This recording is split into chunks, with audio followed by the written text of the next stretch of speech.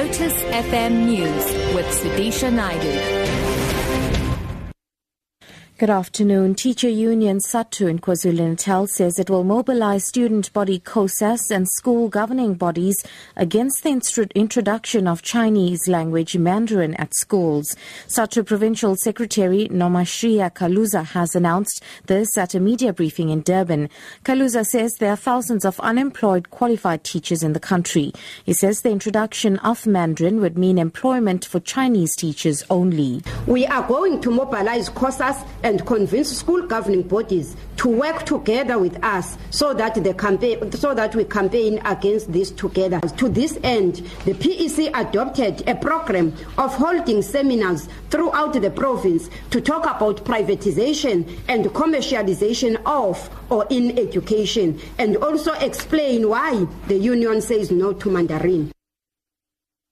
The National Youth Development Agency has in the last 3 years reduced its irregular expenditure from 62 million rand to 580,000 rand.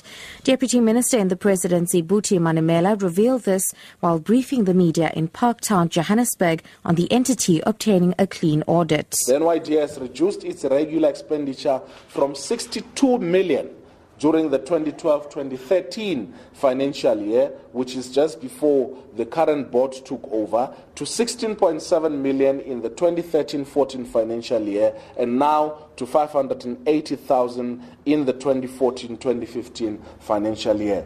And the target is to ensure that there is zero tolerance and therefore a zero target towards irregular expenditure.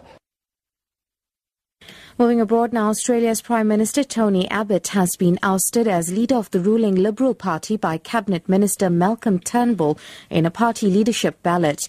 Abbott, who has been plagued by poor opinion polls, received 44 votes to Turnbull's 54. Liberal MPs voted for Julie Bishop to remain deputy leader of the party. Turnbull is expected to be sworn in after Abbott writes to the Governor-General and resigns. Speaking at a news conference, Turnbull set out his goals.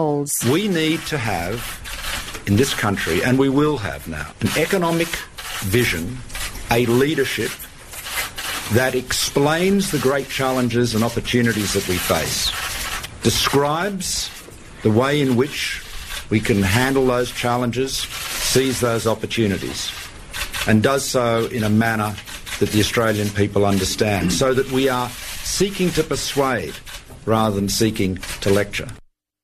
And finally, Swiss and US authorities are continuing their investigations into decisions by FIFA executives linked to the hosting of the 2018 and 2022 Soccer World Cups. Prosecutors have also probed a payment linked to the 2010 World Cup, where South African officials paid $10 million to a diaspora legacy program in the Caribbean. 14 FIFA officials have been arrested and charged with fraud, racketeering and money laundering. U.S. Attorney General Loretta Lynch says the investigations have expanded since the arrests were made. As a general matter, we tend to proceed against individuals brought on one indictment. We tend to proceed against them together. There are instances when, if people remain a fugitive, we're able to proceed with those that we have in custody. There are instances when we can actually try individuals who are absent from our courts if they choose to remain a fugitive. It's very premature at this point to see if that will be the case. We remain very hopeful that we will be able to bring to the United States all those that we've charged in May. We do anticipate being able to bring additional charges against individuals and entities. Top story: Teacher Union SADTU in KwaZulu Natal says it will mobilize student body COSAS and school governing bodies against the introduction of Chinese language Mandarin at schools. For Lotus FM News, I'm SUDISHA Naidu. I'll be back with headlines at 5:30.